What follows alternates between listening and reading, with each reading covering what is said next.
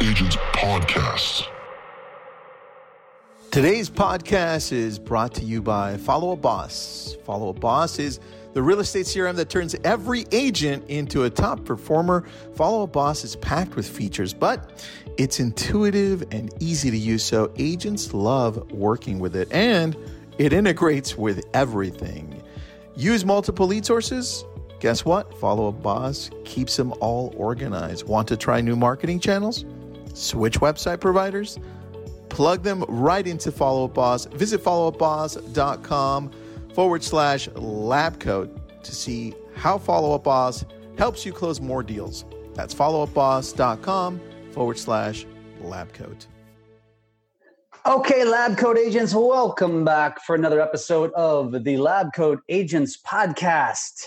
And today, I bring you brilliance. Folks, if you don't know Jesse Bedoin, he is arguably, and very much in my opinion, one of the most brilliant minds in the real estate space. And today we are going to blow your mind. Well, I'm not going to, he is, with his knowledge and expertise about all things real estate, technology, kind of maybe his predictions on where the world and the real estate world is going. Folks, you're in for a treat because Jesse is really smart. I'm honored to call him a friend. And if you don't know him, you're going to get to know him today. Jesse Bedoin, welcome to the podcast, my friend.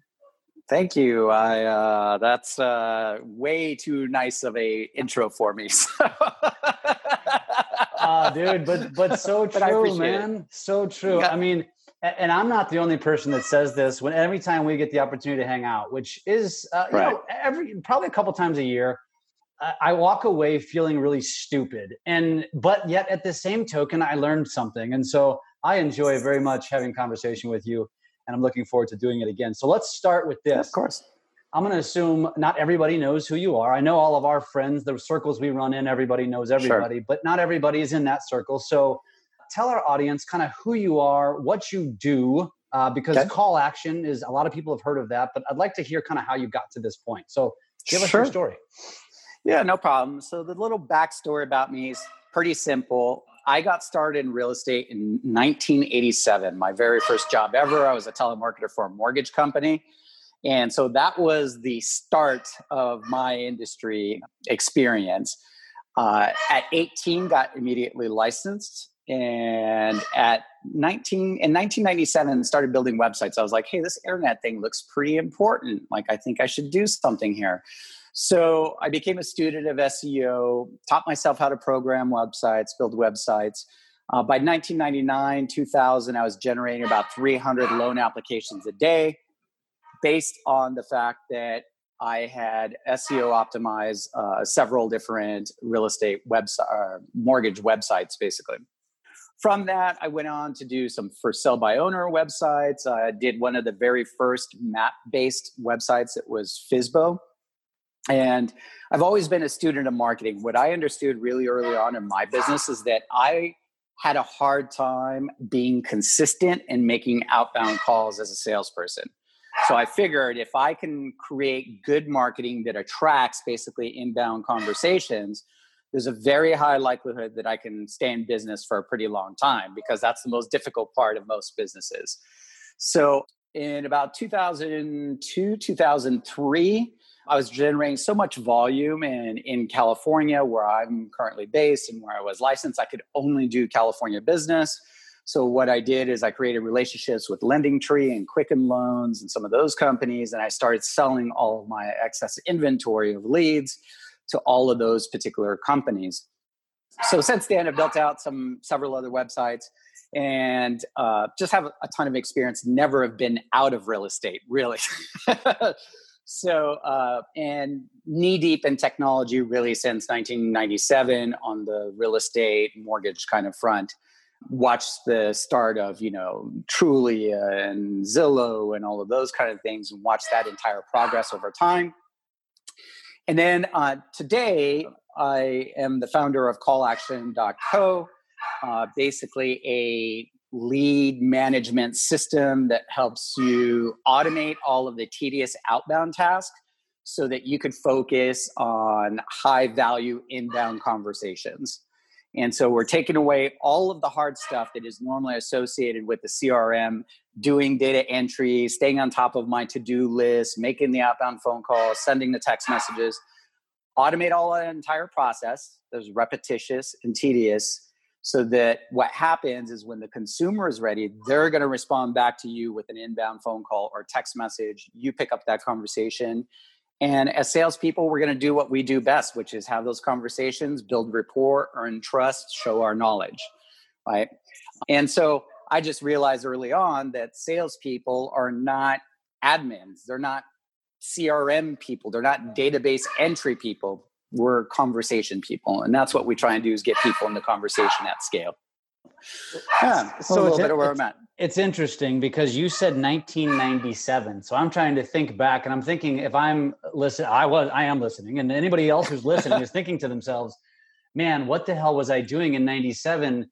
And whether or not you were, in college, or you were, pubescent, or you were, beyond that, and you were in, in your work life, how many of us can confidently say we were actually thinking about technology and SEO and websites? Because you're lying if you said you were, because you probably weren't. I mean, that wasn't really even relevant or prevalent until, I don't know what, early 2000s. And you were already knee deep in it by then, which is a testament to your brilliance. And obviously the fact that you saw that ahead of most. And that is a good reason why, and I wanted to exemplify that to our audience, to say this is a reason why when Jesse speaks, I listen, because he knows what the hell he's talking about when it comes to this kind of stuff. Well, I just have probably, a lot more experience. And, if it takes 10,000 hours to become a master of something, I have 10,000 hours a few times over in my lifetime of watching technology, real estate, and the mortgage space. So that might be, a better definition. Not that I'm smart. I'm just a keen observer, and I like to listen and constantly trying to learn. So. He's also modest, which is fair. But see, this is why, when you and I were talking, so I was in LA like 6 weeks ago, and Jesse and I met up for some beers, and you and I brought it up. I said, hey man, let me have you on the podcast. And your question was, well, what are we going to talk about? And I'm like, come on, dude, we could talk about anything. And I kind of know how this goes. Usually it's conversational and it leads to whatever. But with you, because I follow you and watch a lot of the things you post and watch when you comment, because it's always very insightful and it's interesting. And, you just brought something, or where I kind of brought it up, which was your foresight to where, SEO and websites were going back then.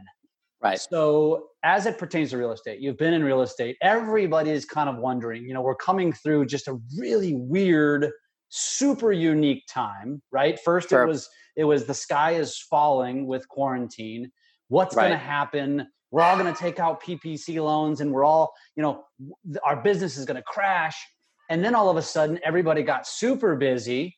And now everybody's completely forgotten about using the call actions of the world and doing all the things that got them busy, because they're super busy because business is just falling from the sky. And now we're starting to think about the election and holy crap, what's that going to do to the economy? What's it going to do to real estate? So Jesse, what do you think about all this? What do you think's coming? What is your opinion? Yeah, I'm glad that you tossed the softball out first. I did. I've been through a couple of these cycles. So I kind of look at things let's look at core fundamentals, right? What we do know is that most property in the United States is financed. That's kind of a known fact, right? We know that the lower that the interest rates are, the more buying power that we can leverage. So if we watch the property values kind of gain, some of you who follow me may have seen some charts about this that I've posted out using kind of Fed Reserve data from St. Louis. I've kind of based out this like historical rates, average prices, and median income. And yourself as a lender, you definitely know that we have, debt to income ratios. So there's two ways that you could borrow more. You basically either rates go down or income goes up. And the reality is, for about the last 20 years or so, income has been relatively flat. Like, there is not huge gains in personal income, right? If you think the average person, if they're lucky, they get 5% a year raise or something like that. But the reality is that person that was making 30,000 is probably not making 60,000 today, because median household income is still only about 75,000 bucks. Okay. What we do have is a huge decrease in interest rates, and especially during this time of COVID, which has created this kind of fog that everyone is in of like, oh my God, the business is amazing and everything. But we have two things that are happening. Normal inventory is about 1.1 to 1.5 million listings at a time, 5 to 6 month worth of inventory. We're currently floating on average right around 630 to 650,000 listings altogether. So we're nearly 50% off in terms of available listing inventory. You also have this pandemic, which created this perfect storm of people sitting at home and realizing, wow, my house, this roof over my head, is not just an investment. It's a home. And it's a place of security and sanctity and family. And it's tapped back into Maslow's core, basically, beliefs of needs of humans, which is security, community, and all of those. And we went from a while there where real estate was very aspirational, of like, look at, I'm an investor and I have this big fat house and all that stuff. And all of a sudden, this was kind of a really quick reality check of, oh, wait, this house is not just a house, it's a home. And this is something that I saw really transition like in 1999, 2000, right around there. Prior to that, debt to income ratios when you were applying for a mortgage were very, very strict, right? I remember telling people, listen, man, you got to pay down, $385 on your minimum payment, so on your balance, so I could take the 5% minimum payment, so that we're exactly at a 41.4 versus a 41.5, which would be classified as a 42, and you wouldn't qualify. 1999, 2000, 2001, those debt to income ratios went out the windows, right? And all of a sudden we're doing 60s, 70s, and sometimes a lot more, considering that we had the liar loans and stuff like that kind of happening. And we put this new weight on FICO scores. But now, today, the thing that probably brings me the most concern is this weird storm of rates are near historical lows. They are. And that chart that I was telling you about, there's almost a direct correlation between a decrease in interest rates and an increase in sales price. Like, it's very visual over a 30, 40-year period. Income has stayed flat. Income's probably not going to change. Why is that? Let's go back to that stat. Why is that? Why do you think? I'm not really sure why income really hasn't, accelerated greatly. But from like the 90s to today, like really income is still fairly the same. Like, if you think we went from $4 an hour to $7 an hour to, $10 an hour minimum wage, basically, it's like a 30% increase at that kind of lower mid-level stuff.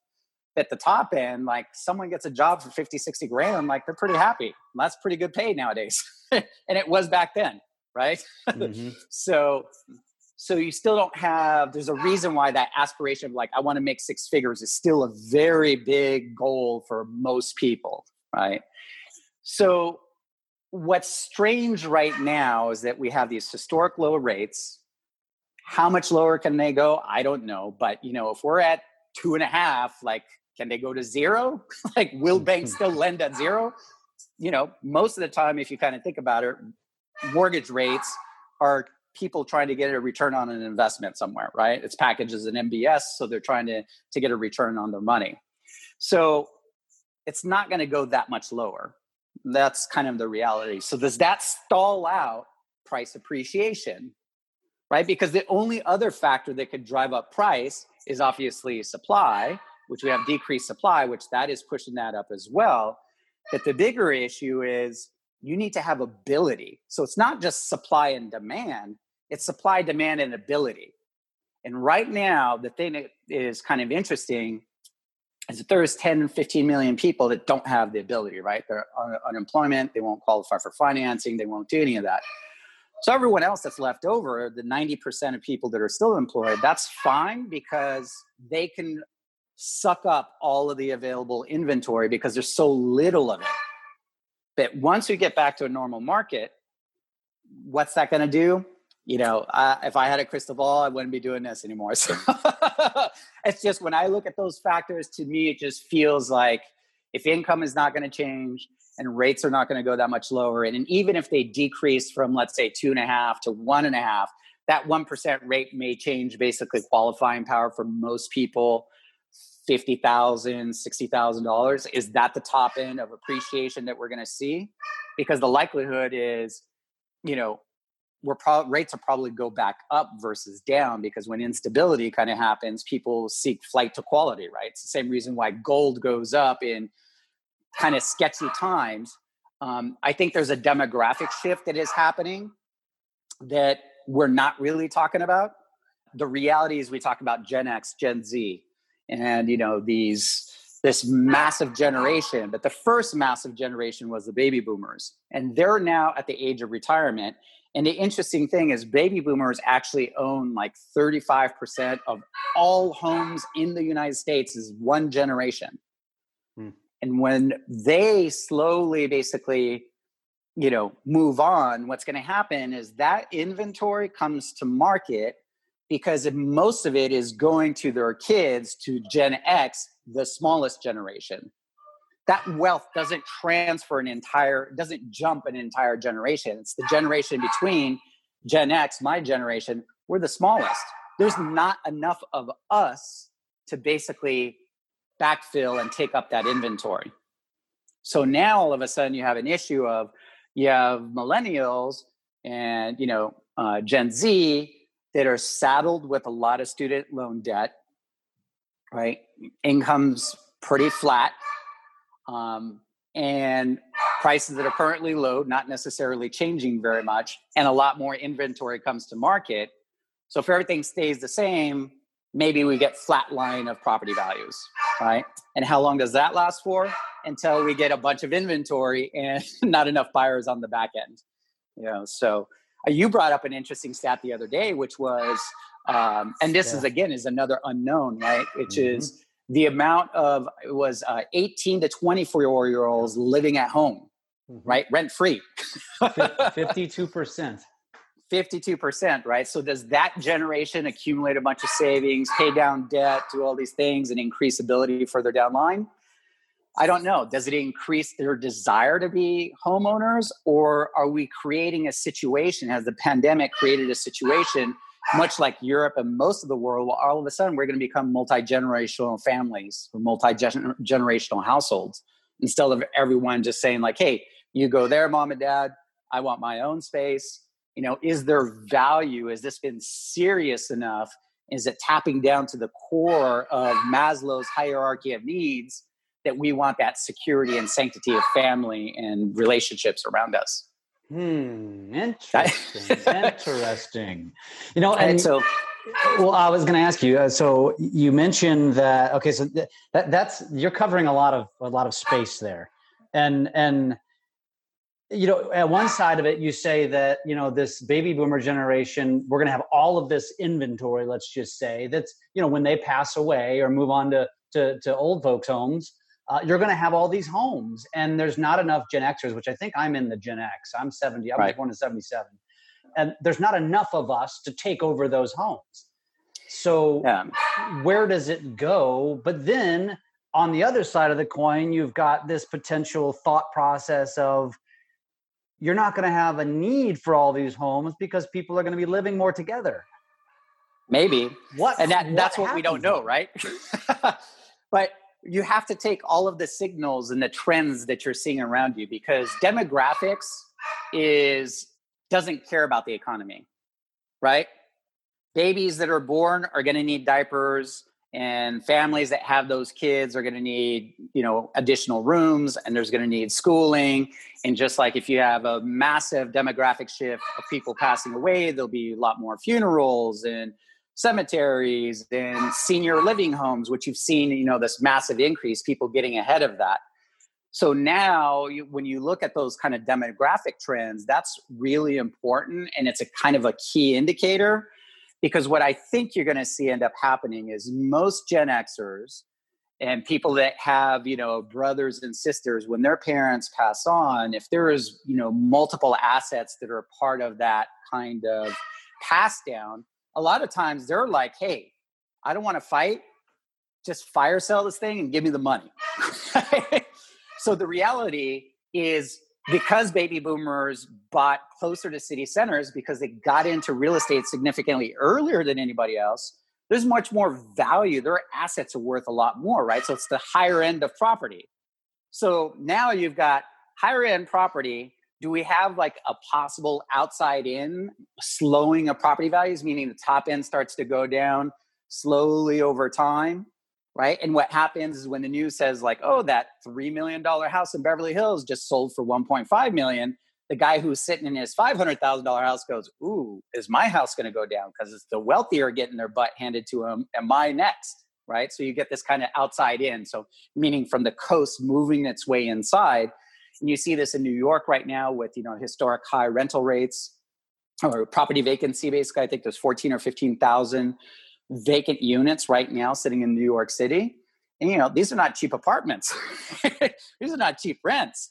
So you have lots of factors that are so kind of unknown, but, you have a demographic thing that no matter what, people of a certain age are going to do certain things, right? It doesn't matter what's going to take place. So we're going to probably have a baby boom that's going to happen because of COVID babies. Right. So that will come, but that's not going to affect housing for, 7, 8, 9, 10 years, most likely. Yeah. So where are things going to go? The biggest impact to property values is rates. If rates go up, property values come down. And you don't need to look any further than, let's say, October 2018, October, November 2018, when rates went up about 0.5 to 0.75%, and the market just completely stalled for basically the next 4 months. Because if I'm a consumer and at 4%, I am qualified for $300,000 for sake of conversation, and now all of a sudden rates go to 5%. So now my nut goes up $250 a month, which is basically $3,000, 1%, $3,000 divided by 12. Now, all of a sudden, that $250 worth of finance or mortgage finance, that's like $60,000 or $70,000, right? So if I was looking at 300 and now all of a sudden I go, I can only look at 250. We already know how home buyers are, right? You tell them they're qualified for 300, they write an offer for 315. 100%. Yep. So that really stalls out the market really, really quickly. So, we just have so many unknowns from an economic standpoint. I think we're still a little bit on a honeymoon of like, what is the real economic impact of this? Are jobs going to come back? I don't think so, because the reality is when you're forced into a situation, you have something that is called, it's basically what it means is like businesses learn how to do more with less, right? And they learn how to do more with less in the sense of, they turn back around and they are able to realize like, hey, I don't need 20 people to do this job. I have these computers and I have these Zoom calls and I figured out how to do it with 10 people. Why are they going to hire the other 10 back, right? And I'll give you a really simple story about this. Those of you that are old enough, you remember going to McDonald's, right? Maybe working at McDonald's, and there was a fry person, and then there was a drink person. And then there was the person that worked the drive-through, and then the person that, flipped the burgers, bagged them, and the front counter cash register person. And look at one little piece of technology, little remote control headset on their side of their hip, right? Efficiency through technology. And all of a sudden, they eliminated 4 or 5 jobs, right? And all of a sudden, McDonald's then become a place where your kids got their first job. You're seeing plenty basically of older adults working there because of the stress that's involved of trying to multitask and put these orders together. Those jobs are not coming back. McDonald's is not going to say like, hey, we're doing amazing. let's bring back the fry guy. Right. So Right. most companies are not going to say, hey, if we figured out how to do this well with less people, which is always the most expensive part of running a business, odds are they're not going to bring him back. And this is why Wall Street is still doing amazingly well, right? It's being priced into values of stock, because what people believe is happening is like, hey, this newfound efficiency that these companies have is going to affect the bottom P&L, right? They're going to make more money because there's more productivity per person. And so, I don't know, it's just, we're in a weird time. Lots of different signals in there. You just got to take them all in and look locally, because locally is going to tell you what's going to happen to your business. Well, and we could talk about real estate as a broad sense, but the reality is it's still local. Yeah, but I think what happens on a broad sense, it will dial in onto most local markets. Sure. Not all, but most. Yeah. But you didn't even mention the micro. Correct.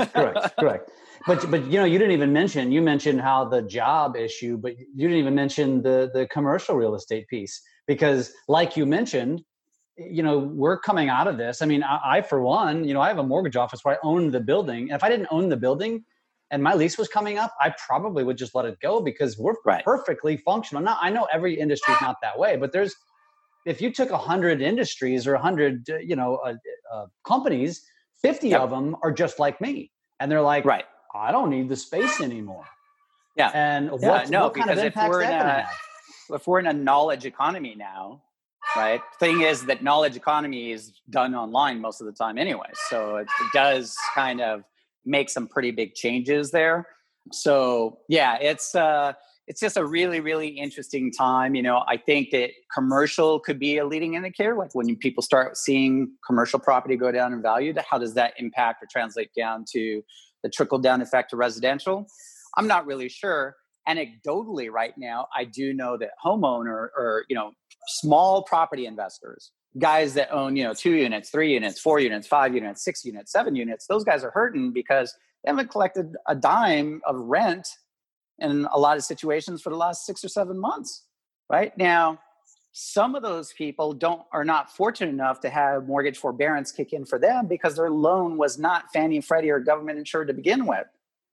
And so that forbearance rules, when you read the CARES Act, it's pretty narrow in scope, right? So the investor may be left out to dry. And I have a feeling that that's going to leave some sour taste in some people's mouths, because they're going to be like, hey, listen, I'm not going to, be a landlord anymore. Like, think of all of those little single family homes around universities where people depend on this kind of high turnover, high rent, in and out. I mean, that entire industry is pretty much imploded if we don't go back to school at a university level. So there's lots of things that are happening. It's really hard to predict. The only options that I can say is just keep a really tight pulse and watch, changes in rates and things like that, because you have supply, you have demand, but you also have to have ability. And anything that affects ability is going to have a bigger impact on supply and demand. And that's just kind of the reality. Okay. So we've just picked your brain a little bit, and we've gotten. I think the audience has got a pretty good sense of what I'm talking about when I say brilliance and just the way your mind works. It's like I said, it's fascinating because you're spouting off, and a lot of you aren't watching this, but I know.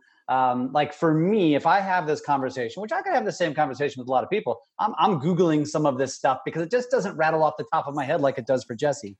But it just rattles off the top of his head. So now, Jesse, now that you've given us all of this, data, let's say, and I know that you obviously, like you said, you would be in a different career if you could predict what the future holds, but I want to know, and I think some of our listeners want to know, what does Jesse think? Like, what do you anticipate? What do you think is going to happen in the next 6 months in real estate? And what is the best advice that you would give? Let's just say you own a brokerage. A brokerage falls in your lap tomorrow. Sam Karamian just hands it to you. You have Big Block. What are you going to teach? What are you going to preach to your agents? What's coming? What should they be doing? I think the first thing I'm going to teach is probably being empathetic. this sounds kind of funny, but I think that when the markets are good, our sales skills as humans, we become order takers versus being consultants. And the reality is that when you're busy, you stop talking to the people that need the most help from you because there's so many other people that you can help. So the first thing I would probably say is to become, really empathetic, really work on emotional intelligence, really work on skills. Number two, I would work on developing solutions, developing relationships with banks, understanding short sales, understanding REOs, and kind of prepare for what could be the worst case scenario. It's obviously not what you want, but definitely prepare around that. And then last but not least, I think just like every other industry is becoming hyper efficient, meaning being able to do more with less, I think it's going to be really important for the agents that are still in business to be hyper efficient, because you can no longer, going forward, the overall trend seems to be that you're not able to buy leads on demand. And what I mean by this is that if you look at, like, let's say Zillow or some of the portals, they are transitioning to referral fee models, right? And at the last Zillow conference that I was at, the very first Zillow Unlocked, I heard some stats that were kind of thrown out there, and it was that there was about 15 million leads a year generated by Zillow, right? And in the years prior to that, what would happen is, we know that the National Association of Realtors, that the average person will look at 10 homes over 10 weeks. And if they're doing that online, a lot of times they're doing that with different agents, okay? So what's going to end up happening in my mind as these portals get into the lead follow-up game and the lead nurture game, not just lead generation, because they've already mastered that. They've already won that on a national level, not on the macro level, right? At the local level, agents can still dominate this all day long, right? There's a huge opportunity there around video content and stuff like that, things that you basically teach. And so I think there's a massive opportunity there. But those companies that are dependent upon a volume button of like, hey, let's just buy leads. If I get like a 2.5x return on my money, I net 1x out of that, I'm good with that, and I could just buy more leads. Well, if your business is not set up to be able to work on a 35% referral fee going forward with less volume, and your previous competitive advantage was, hey, I have speed to lead and that's it, like, that is going away, because speed to lead is no longer an issue, because the portals are bringing all of that in-house. Look at what Opcity is doing. Look at what Zillow is doing. So what we're getting is, what is that leftover, right? Is those handoffs that are coming to us. So what happens if there's about 5.5 million transactions a year that are happening, 10, 11 million sides altogether? We know that the portals at a macro level have total, dominance on that. That's the starting point for most people. But what's going to end up happening is, 42, 43% of people that find a home online, according to the National Association of Realtors, they get in a car and drive the neighborhood. And they go to the front of that listing and they take a look at the neighborhood. They go, hey, that guy across the street, house looks pretty nice. I wouldn't mind waking up and looking at my neighbor, right? Because that's what you're seeing. You don't see your own house when you're living in your house. You're seeing everybody else's houses.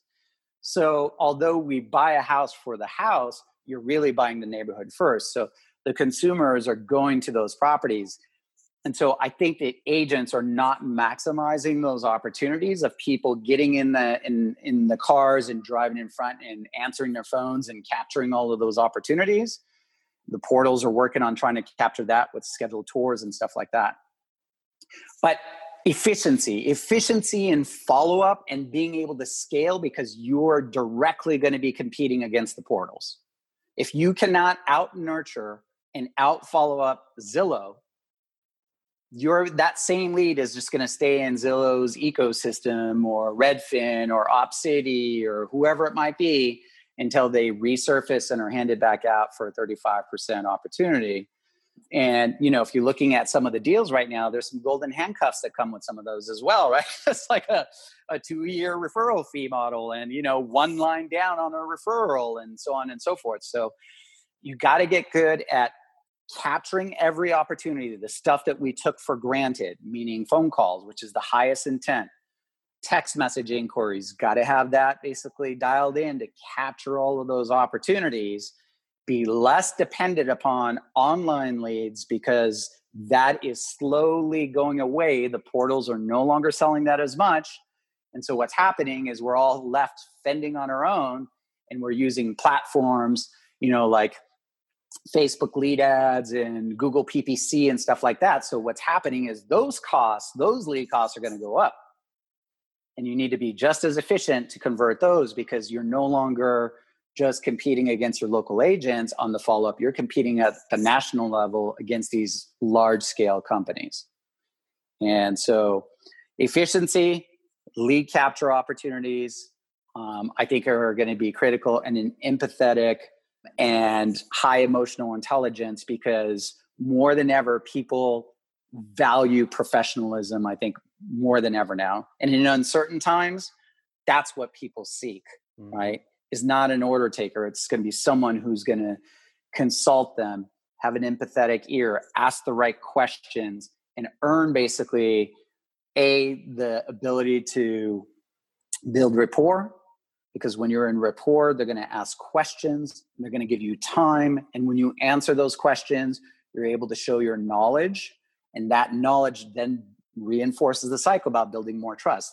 And those 3 qualities, rapport, knowledge, honesty, and trust, or 4 qualities, are what National Association of Realtors, a bunch of studies on this. That is what consumers are looking for in a real estate agent. Yeah. More valuable than ever. So on those 3 points, one more follow-up question to that. So, sure. You mentioned so empathy and kind of authenticity, I think, is another word that comes to mind, and allowing the consumer to kind of know you before they actually know you. This is really important, or giving them the opportunity to go quote unquote stalk you and like you without actually knowing you. And everybody knows where I'm going with this part, but I want your opinion. Because for me, there's no better tool or conduit than social media, than creating a brand and being very visible on social media. But for that first one, and I'm going to ask you for each one of these with a purpose. But number one, what is, in your opinion, the best way to increase or level up on the empathy game?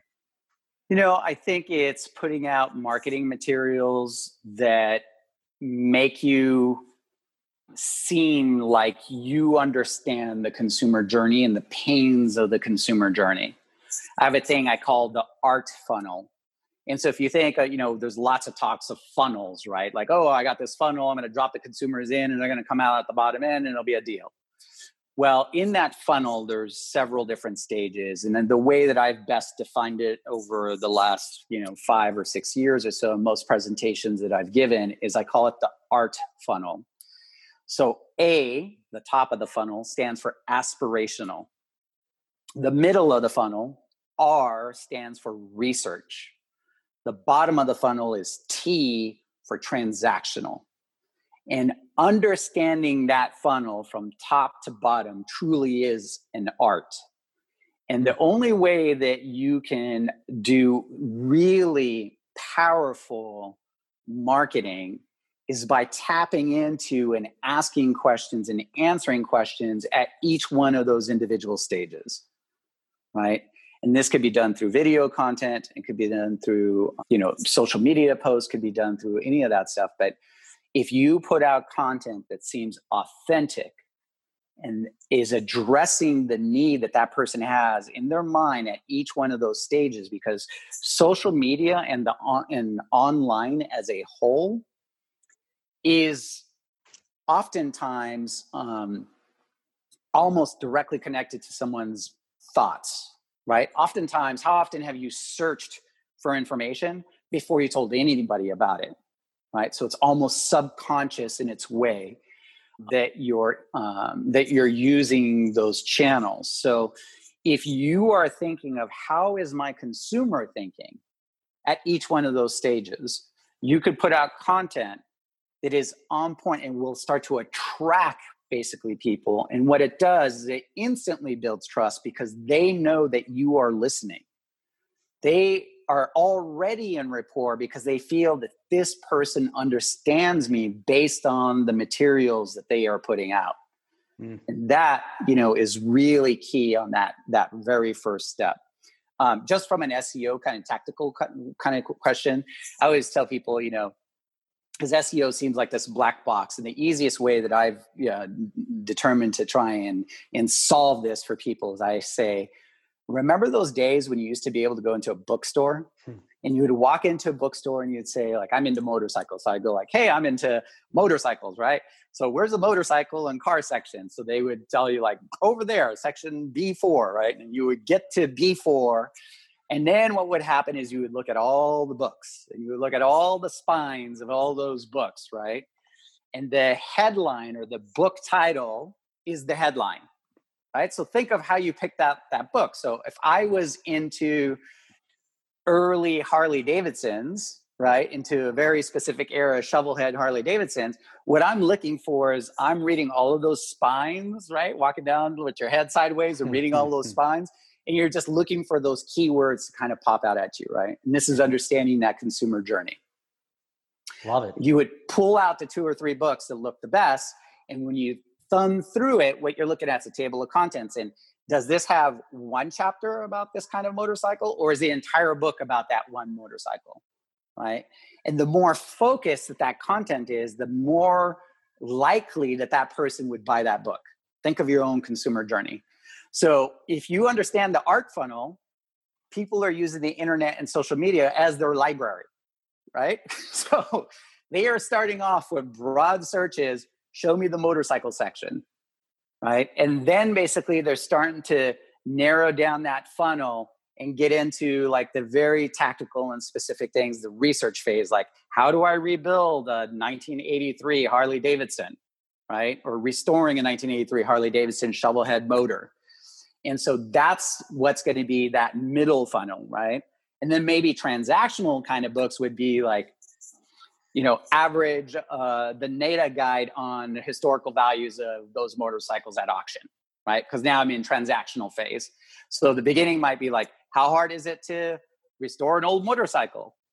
Research. What are the steps to restore basically this vintage motorcycle of this year and era? And then the bottom is, what's the value of this, the cost of the parts or the value of that motorcycle when it's all completed. And that's kind of an art funnel in a really simple way.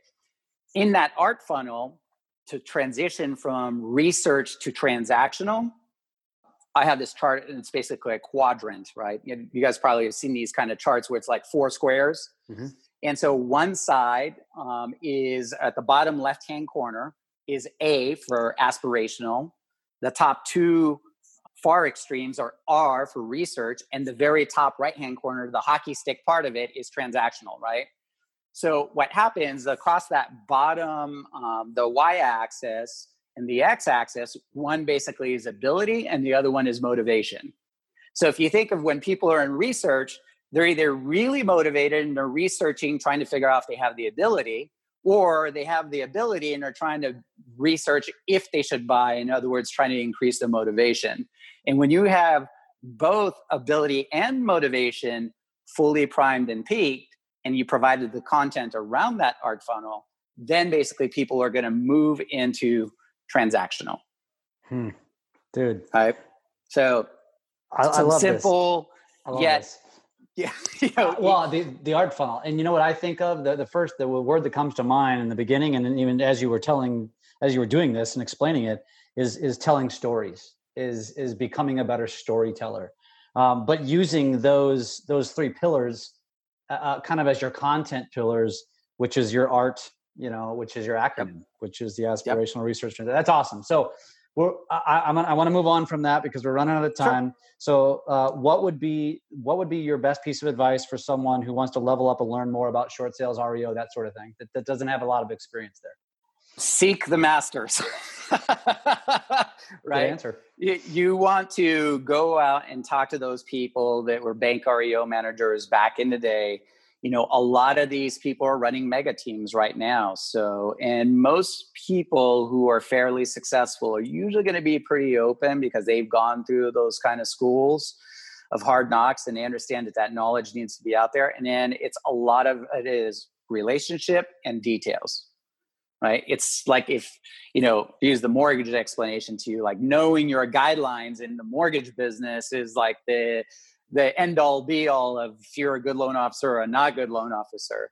So if you're going to get into those markets, understand the guidelines. What are the companies looking for to put those deals together and be hyper realistic in terms of the information that you're sharing or the guidance that you're sharing to other people, right? Because we still don't know exactly where all of this is going to go. And so this is just building that ammunition right now, developing those relationships, doing your research. If you just pencil off a half an hour, a day for an entire month, you could assign 10 hours to figure out very quickly what does it take to put, a short sale deal together. And you can look at historical information, go to groups like Lab Coat Agents, use the little, top search corner, search in there, short sales. How do you do a short sale? And there's going to be tons of articles. Don't go back in there and repost because fresh stuff is going to be different,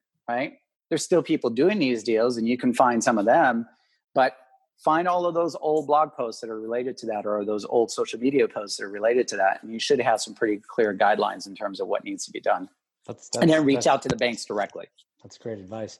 I just like that search concept because I don't think a lot of people use it. That's really good. Yeah. And I just want to say this. What CRM do you use? Right. It's funny you say that. I actually need to do that post, but from a lender perspective. And speaking of the lender perspective, you said the barometer of if you're a good loan officer is if you know guidelines, which means I'm a really crappy loan officer because never once in my career have I been a guideline guy. I just surrounded myself with really smart people or had smart partners who I could turn to because I hated those details. I'm the relationship guy. It's funny that you said that. Okay, lastly, the hyper efficient piece, the follow-up piece. I know where I want you to go with this real quickly, just to sum it up in less than 5 minutes because that's all you've got left. Call action is arguably, and I'm familiar with a lot of these platforms. It's one of the most robust, one of the sexier automation tools that exist in the industry.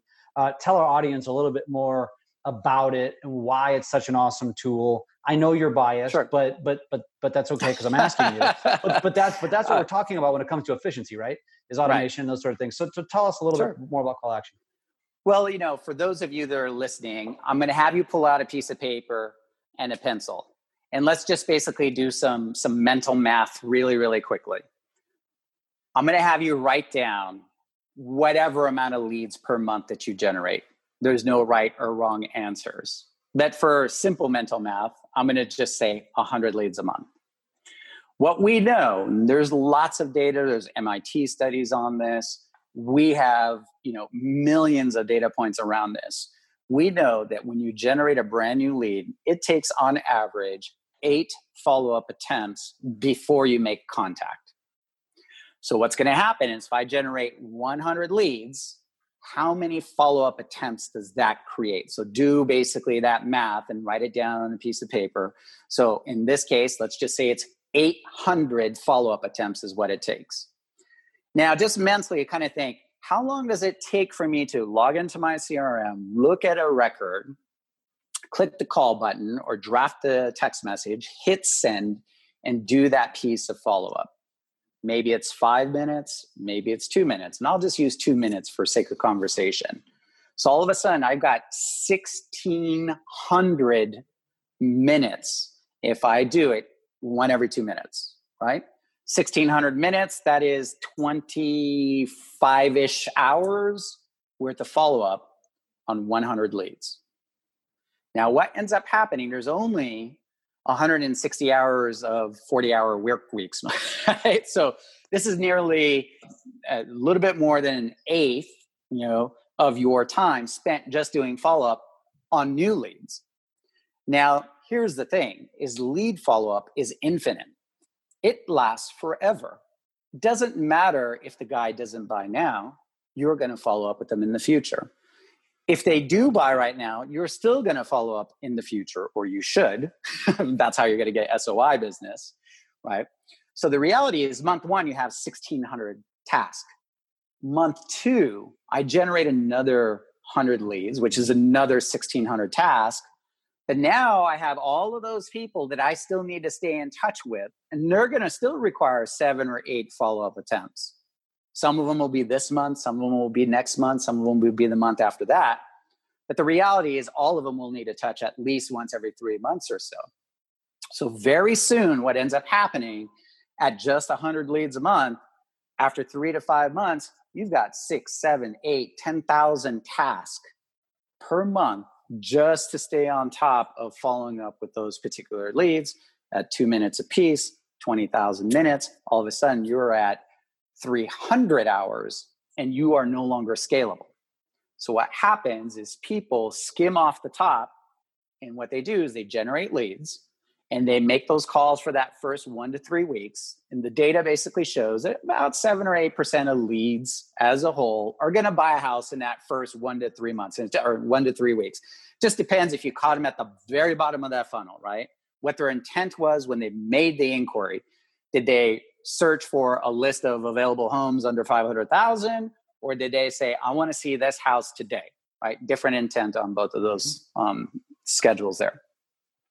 What we do is we give you the ability to automate all of that outbound that normally shows up in your to-do list, in your task list, and we eliminate all of the data entry of notes, the dialing of the calls and drafting of the text messages and all of those kinds of things, so that what happens is you can, after 3 months, have 10,000 follow-ups that are automated, that are going out and reaching out to these customers that you've created a relationship with.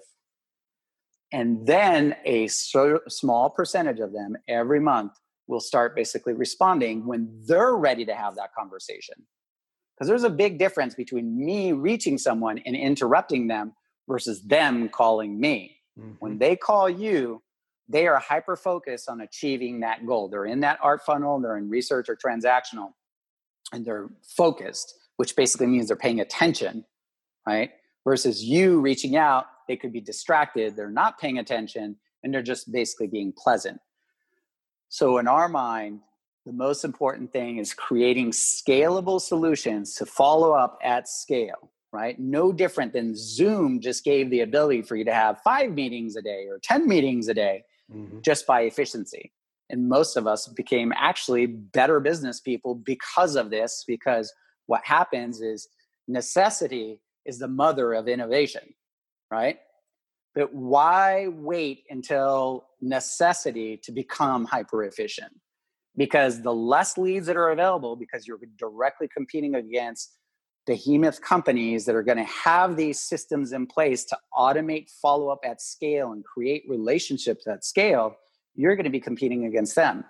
And once you're desperate enough, you're going to need to tap into that ability to basically do follow-up and develop as many relationships as possible and keep those inbound conversations happening to you. Because if you don't have time to handle the 50 phone calls that are going to come in, how are you going to make the time to make the 400 outbounds to get to those 50? Yeah.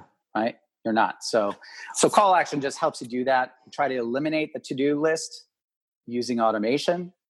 We act as your insurance to make sure things get done. We eliminate all of the inefficient things like data entry and note-taking, which historically has been proven that alone represents about 30% of people's times behind a computer is just doing data entry. And we're not data entry people. We are salespeople. And in sales, we need to talk to people. So only conversations matter. And if those conversations are coming to you versus you chasing after them, you now have an extremely scalable business. And that's how you're going to be in business kind of going forward, is just by mastering conversations. Dude, Callaction.co is the website. You need to go check this out. I know Jesse's got to go, so I'm going to wrap up quickly here. Again, callaction.co. It's not .com, .co. Right. You need to go check this out. And I will tell you this, because I have experience with this. My people have experience with this. When you reach out to Call Action, many times you're going to have a conversation with Jesse himself. And that right there is worth its price in gold. I mean, go check out his site, though. Go check out the site, callaction.co, because there's a lot of data, there's a lot of content on it to talk about the solutions and the benefits and all of the things that Call Action can do for your business. But I tell you what, we also have a pretty solid blog on there that shows you some tips and things like that. One of your favorite ones was those 41 video ideas. Use Jeff's learnings and our scripts for the 41 ideas to generate basically art funnel leads, because each one of those 41 ideas falls into somewhere in that art funnel, and execute on those. And then that way you have evergreen content that will last almost forever and be the gift of keep on giving. 1,000,000%. Folks, this has been a delight for me. I hope it was a delight for you. Conversations with this man are always super enlightening. Dude, I wish we had another hour, but I know we got to go. So we'll just do another podcast. You're right. We absolutely need to do that. You know what we're going to do is we're going to reconnect, if not on just by chance, we're going to intentionally reconnect after the election, see how things are going, and chat some more about the future of our world together, my friend. Yeah, sounds good. You have a wonderful rest of the day, wonderful rest of the month. Thank you so much, and look forward to staying in touch, brother. Thank you. Thanks, everyone. Have a great day. If you need anything, feel free to reach out. Jesse, callaction.co. And I'll give out my phone number just in case you want to call or text, 323-741-2255. You'll be able to get a hold of me directly. Just be patient. I do get some calls, some texts, and I will get back to you as soon as I possibly can. All right?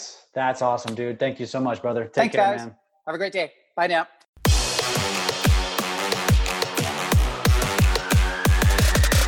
Lab Coat Agents Podcast.